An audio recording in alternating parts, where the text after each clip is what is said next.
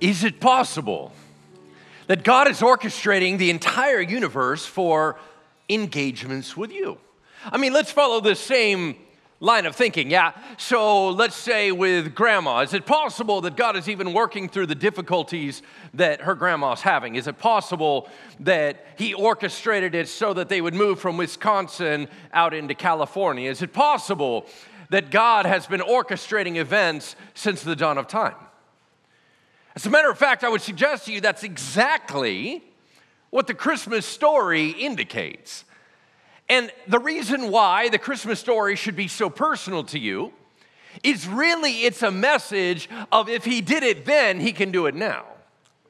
That if he is that same God that can do complicated, if he's the same God that can do mess, if he's the same God that can do redemption, then he can do it for you.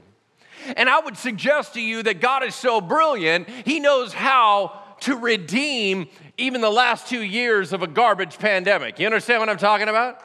Yeah? Yeah, praise God. He knows what he's doing. Yeah? Amen. So what I want you to do is I'm talking about the Christmas story today. I want you to realize if he did it then, he can do it now. The Bible is filled with examples for us that I think we always call it history, but I'm pretty sure it's trying to tell us that if he did it then, he can do it now. Think about it this way. Think about stories where the Hebrew people were enslaved for hundreds of years to the Egyptian empire, and one day, God brought them out. Now, I need you to understand the depth of what I'm talking about there. They were in such deep bondage. They had never known. For generations, they had been bondage. They had no idea of being their own nation. They never dreamed about that unless they dreamed of a Savior. They would look around their own circumstances and realize they're never getting out of that bondage on their own. And that is absolutely true. Then one day, God sends a man by the name of Moses to be able to say that they're about to be set free. He then rains down heaven upon them, and they're broken loose, and they get a chance to be free for the first time. We call that an incredible history story. What I'm telling you is it says there is no bondage that God cannot break. That it doesn't matter whether or not you're looking and going, man, I've been addicted to something for 35 years. I don't care whether or not it's generational, something that's been going on down your line. What I'm telling you is, if you look in your pockets for the resources to get out of the bondage, you ain't going to find it. Because with man, it is impossible, but with God, all things are possible, yeah? You see, this is what I'm saying. I'm talking about when you see Jesus healing a leper, it means there is no disease in you. There is no sin stain in you. He cannot cleanse. When we see the story of the walls coming down of Jericho, it means there is no impenetrable wall God cannot break down. What I'm trying to tell you is the Bible is full of telling you what God can do in your life. That's why we study it. That's why we talk about it. That's why we're kind of obsessed with it around here. And the moment that Jesus came into this world is absolutely orchestrated.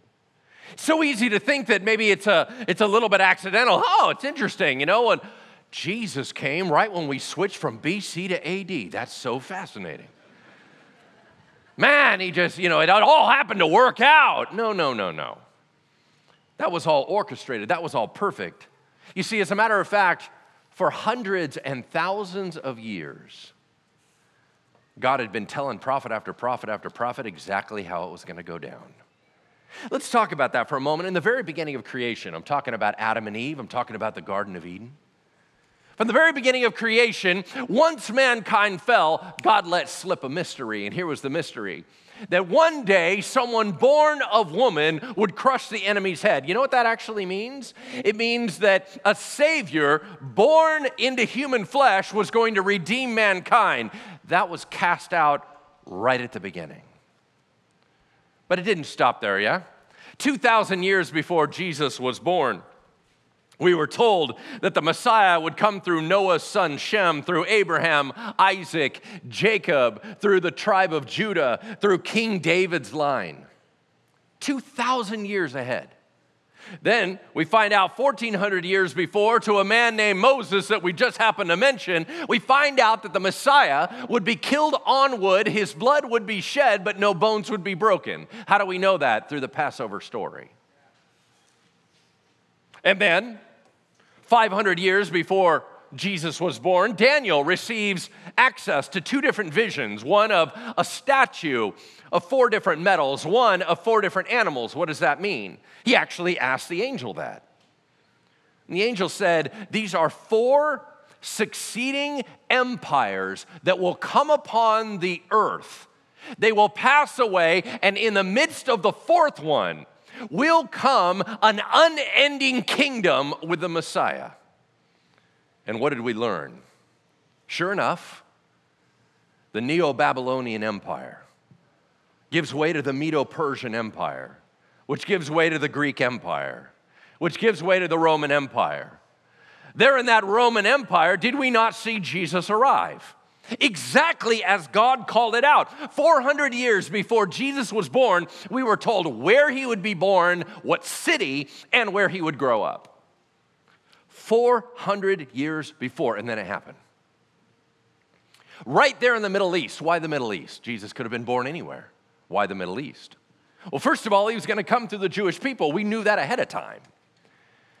But right there in the Middle East, that was the cross-section of international travel. That was a cross-section of international communication. Is that important? It is. You see, because we needed to communicate the gospel, is it an accident that this was the first empire in the Romans that began to pave the roads and create communication highways? It was not. When Jesus launched Christianity, it went out through those roads, through those channels, and went from nowhere to world-dominating religion within 300 years. Accident? No. Orchestration. Yes? That's kind of how it works.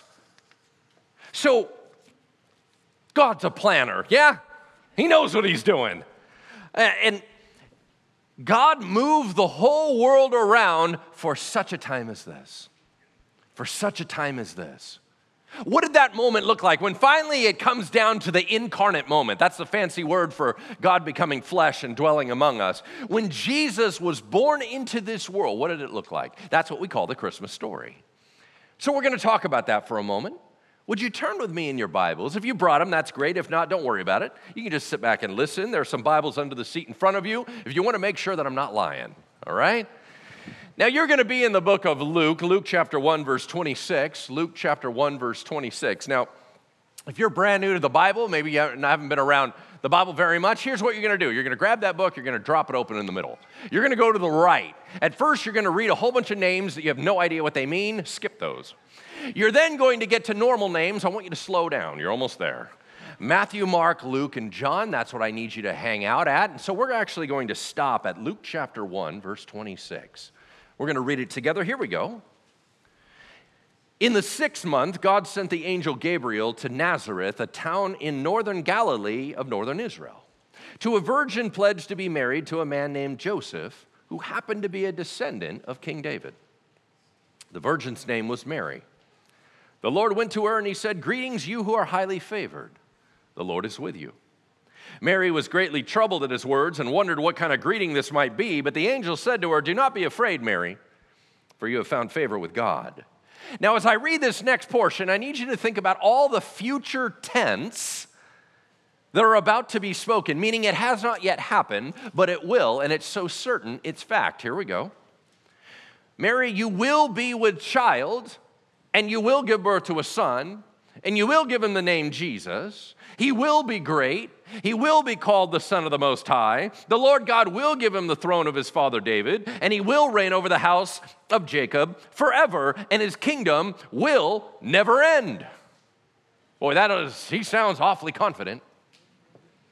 Why? Because it's going to go exactly as it was planned. There is nothing that is going to frustrate the will of God, not in this regard. Now, there's a bit of a problem with God's plan. You see, he has already let everybody know that the Messiah is supposed to be born in Bethlehem. Now, Currently, Mary and Joseph live up north. Now, this is where I want to make it a little bit more personal. Let's talk about the geography of Israel. Did you know that Israel is very similar to California? Did you know that? Did you know that we have an almost identical climate as Israel? As a matter of fact, tell me if this sounds familiar or not. In the north, there is rolling hills and a lot of rain. Down south is more deserty, and they need all the North's water. Does that sound familiar to you? Man, I'll tell you what, you travel down, and I'll tell you what used to be there before we all of a sudden had the sprawl of LA and everything else. You know what you got? A lot of desert down there. And guess what? They need the water. What happens up here? Well, I don't know. There seems to be a lot of rain, a lot of rolling hills. It's almost identical. So here's the problem in our story. You see, the Messiah is supposed to be born down about LA, and they all live in Northern California. So how in the world are we going to get them down there? Well, that's actually all orchestrated. You see, the Bible says that it just so happens that Caesar Augustus, the emperor of the Roman Empire, declares an empire-wide census. Everyone has to go home to their original family's hometown and register. Oh, guess where her fiance's from? SoCal. So sure enough, they got to all travel down there, and they got to get that signed up and everything else. And then it actually happened. You know this, Galatians 4:4 says that when the fullness of time had come, you know what that means to me? It means to me that God is tracking, and he's looking at his watch, and he's like, it's almost time.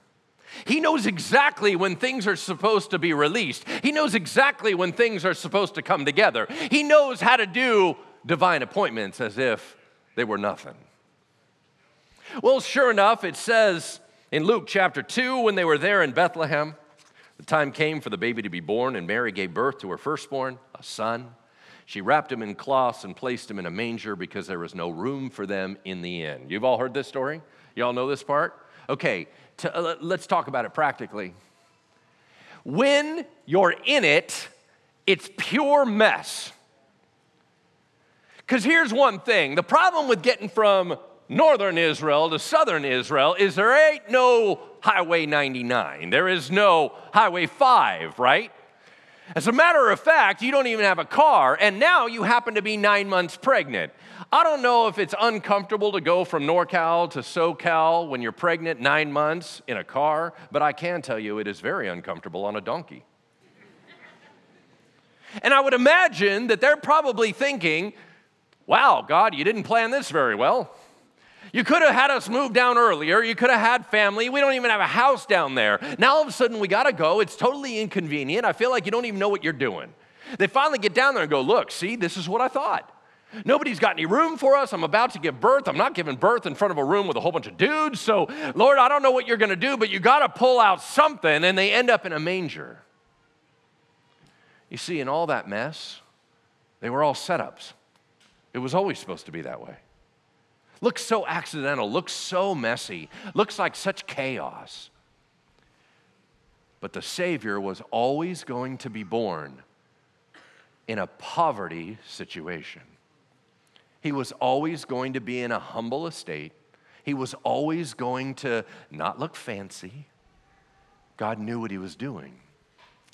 You see, perhaps the most amazing part of the Christmas story that talks about God calling his shots, talks about God orchestrating ahead of time, actually comes through the story of the wise men. Do you know the wise men story?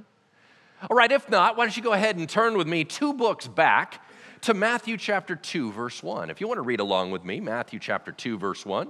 You were just in Luke, back up 2 books. Here we go. After Jesus was born in Bethlehem in southern Judea, we're now almost 2 years in the future. During the time of King Herod, Magi from the east came to Jerusalem, and they asked, where is the one who's been born King of the Jews? We saw his star in the east, and we've come to worship him. Well, when King Herod heard this, he was disturbed, and all Jerusalem with him. And when he called together all the people's chief priests and teachers of the law, he asked them where the Messiah was to be born. And they all answered easily. Well, in Bethlehem, in Judea, of course. How did they know that? Look at the next line. You know that's what the prophet Micah wrote 700 years ago. What did he write? But you, Bethlehem, and the land of Judah are by no means least among the rulers of Judah, for out of you will come a ruler who will be the shepherd of my people Israel. Then Herod called the Magi secretly, found out from them the exact time the star had appeared. All right, do you know the rest of the story? And then they follow a shimmering light. Now, they look at it and they see it as a star because God was interacting them consistently with stars, and that was kind of their thing. So what a beautiful way to communicate. I would suggest to you it's the Shekinah glory of God. How do we know that? Because it hovered over a house. They follow that, they go in, they see little toddler Jesus, and they bring him gold and frankincense and myrrh, and they fall down to worship him, and we go, wow, what a story. No, it's way bigger than that. Okay, I'm not super good with astronomy. I'm not sure you're good with astronomy, but can we all agree that none of us expect when we go out at night that we're going to watch stars move around, right? Like we are moving, we are rotating, unless some of you still think it's flat. Anyway, as we are rotating, we realize that the whole sky looks like it's moving, but it's moving in a very predictable pattern because we're moving in a predictable pattern.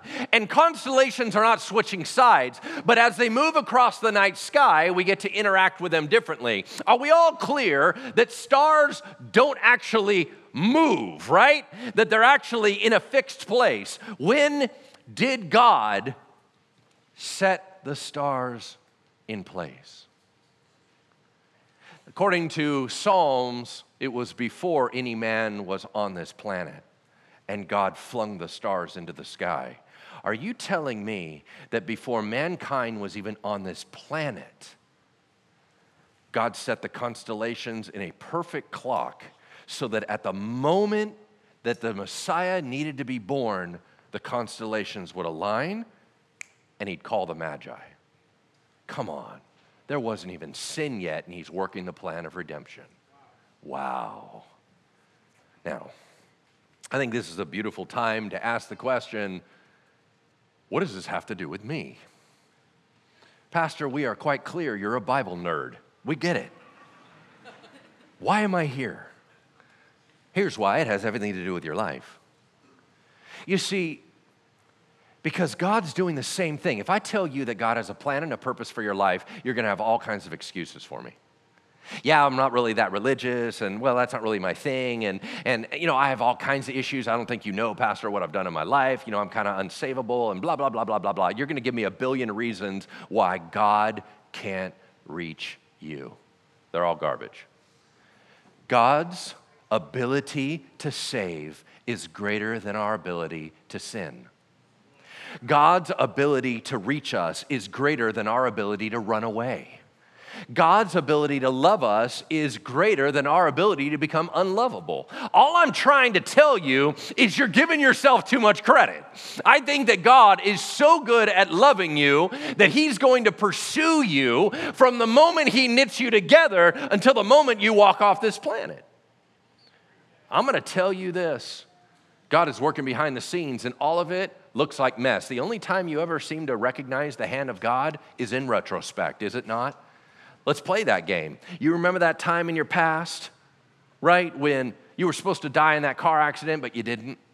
And someone kept saying, oh, I can't believe that you lived through that. God must have a plan for you, right? You remember that? How about the time that you were super sick and then you ended up getting well? What about that time when you thought, I'm going to lose my life because I'm totally hopeless and in despair, and then some comfort came in from out of nowhere? All I'm saying is that there are moments in your life when God comes near and his love begins to melt your heart. But God is so good at this. Every time you're in it, it looks accidental. It looks like it's a mess. We can believe God for the past, but we have a hard time believing him for the present.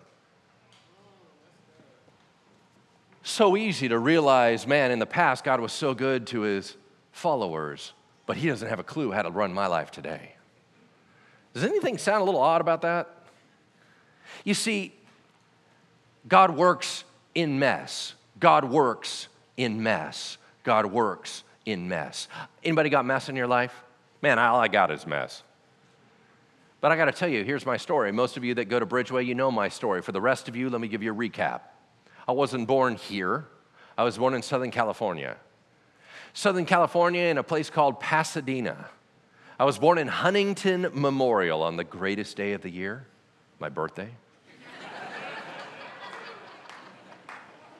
The only problem with being born on New Year's Eve is everyone cheers when it's over. Very depressing. Moving on. You see, I was born, and then when I was 3 years old, suddenly my dad goes from a teacher and he gets his first principal's job in education from a K-8 school, and it happens to be called Franklin School, and it happens to be in this weird place called Loomis. So we come up here, and my family doesn't have a lot of money. We were relatively poor, and so we couldn't afford any of the places to build a house, so we either had to choose one low-income area or another. One was called Granite Bay, the other was El Dorado Hills. See, all the rest were horse property, and they wouldn't cut parcels down, so we couldn't afford the other one, so we ended up choosing El Dorado Hills. As a matter of fact, my mom still lives in the same neighborhood that we moved into when I was 3. I'll go back there just today to go hang out and do Christmas with my family, but it's the same neighborhood. But then I began to grow up in that area as a very scared little kid. You guys know my story of having panic disorder throughout my whole life. Started when I was 6 years old. Very scared. My dad and my mom got divorced when I was 7. I didn't have a father in the house. Even though my father loved me, I didn't have a role model in the house. You see, as a matter of fact, it was those scary times, those difficult times, that God began to get close to me. My mom, wanting us to have stability, sent us to Christian school where I was trained up in the Bible every day so that I would have that Bible knowledge. I then got into music, and I thought that music was going to be it. I did it for years and years and years, and then it all fell apart, and God pulled it away from me. And I kept thinking, God, well, you're either having chaos or you don't care anymore. I was about to go down south to schooling when a church called. They asked if I would guest speak. Well, you know what? The one thing I never wanted to be was a pastor. Ta-da! Over 24 years later, here I am in a very, very influential church serving people that I love. And God orchestrated it all out of mess. So here's what I'm telling you. I am not that impressed with whether or not you can see the hand of God, because here's why. He's too complicated. I just need you to trust that He knows what He's doing. He is working behind the scenes in your life. Now, I will tell you this. There are going to be moments that God's going to quiet all the noise, and He just has one message for you, and it's this: I love you more than you can ever imagine. Now, I know that because He knit you together in your mother's womb. I know that because He wants a relationship with you right now. You see, too often, we doubt these types of things. God, you don't love me. God, you've abandoned me. But He's trying to tell you, I love you. I built you to be with me. And so here's my message to you. I don't want you living one more day disconnected from your God. We have this whole thing about, well, when I die, I'm going to go to heaven. Hold up. Why are you not in heaven right now? Because the Bible says that when Jesus got here, He said the kingdom of God is here. That means wherever Jesus is the kingdom. If Jesus is in your heart, that means the kingdom's here right now. That means you don't need to wait to get to heaven until you die. It means that eternal life starts at the moment you fall in love with Jesus. Amen? You were built to live forever. You know that. You know death is weird. You know death seems odd to you. But when you're a believer, when Jesus Christ saves you, you simply go from one type of glory and graduate to another type of glory. And that suddenly seems to make more sense. You see, God does stuff like this. He quiets all the noise, shuts everything down, puts together a service, and forces you to come to it through your relatives. For one message: God loves you more than you can ever imagine. Maybe that moment is right now. So let's make it super personal, yeah? Why do we do all this, right? I mean, it's an awful lot of stuff. Why do we build the stages that we build, and we bring in actors and dancers, and of course, a whole bunch of those are just folks that used to be just sitting right where you are. Why do we have the band and all the stuff? It's just one reason: to create a date moment with you and God. The whole reason for all of this is just to have you have time with the Lord, to feel His love, to be melted by His compassion. So that's what we're doing. So let's talk about it. I'm just going to pray us out, and then we end up having one more song with the team, and I'm going to be praying for two groups of people. One of those is for those of you that in this moment, God's love happened to reach you, but for the first time. That now you're listening to me, and everything I'm saying, it's resonating with you. You're kind of even a little bit nervous about the idea that I think Pastor's talking about me, and I'm going to talk about you being rescued and saved and starting a relationship with God, and you're thinking, yes, I want that. You see, the big hesitation between us and God in the past has always been our pride. As long as you think you got this, you don't have a Savior, because you're it. You're your own Savior. So, I guess Jesus isn't for you. But if there's a moment when you realize not only do you not have a plan for your afterlife, you're not even quite sure that you're living up to what you were built to do right now. You see, that's when the pride starts to fall and you start to feel the love of God. So I'm going to be praying for you. And as a matter of fact, I'm going to talk about it like this. Jesus came to make sure you got reattached with God. Jesus came to die for your sins, to trade His perfect life for yours. That all of your brokenness and your baggage, He said, I'll take care of. You can have my righteousness and my freedom and my purity. That's what He's offering to you. But He said, you see, the only way that's going to be effective is if you actually let me come in and bring overhaul and take over. So if you're willing to do that, I'm going to pray you through that prayer. And your relationship with God can begin now. But there's also a bunch of us in this room that we are excited through the Christmas season because they're talking about our Jesus. We're talking about our King. We're talking about our Savior. We already know all that stuff. And we are fired up about Him, and we love Him, and we know that there's more we're going to grow in. But this is the point that I want to pray for you. We are still human beings. We're still going through hurts and challenges. Some of us have sickness. Some of us have loss. Some of us just need the comfort of God. Some of us need a miracle from God. Some of us need our hope restored, right? So whatever it is, I'm going to pray a blessing over you. What a beautiful season. The Bible says that all good gifts come from the Father of lights above. The Bible says that the Holy Spirit is the one that knows how to give good gifts. So here's what we're going to pray. I don't know what you got for Christmas, but it's not as cool as whatever the Holy Spirit's about to bring you. Yeah? So I'm going to pray a blessing over you, and then we'll be able to celebrate our King, and we'll walk out of here with our heads held high. Yeah? You ready to do that? Let's do that. Heavenly Father, right now in this quiet moment, in a moment where you took everything out of the picture and now it's just us and you.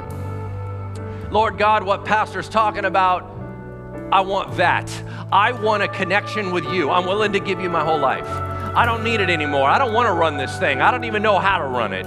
All I know right now, God, is that I need more of you. What I need is to be awakened. What I need is that core that I've always felt has just been sitting there dormant, that it would come alive because of you, Jesus. So whatever you did, Jesus, whatever Pastor's talking about, would it be true for me right here, right now?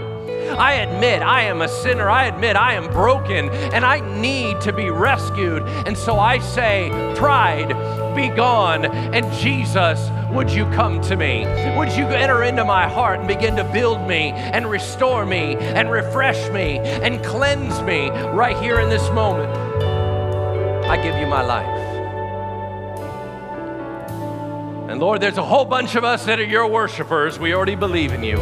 We walked in convinced, we're walking out convinced. But Lord Jesus, we have a lot of needs that we would love to lay before you.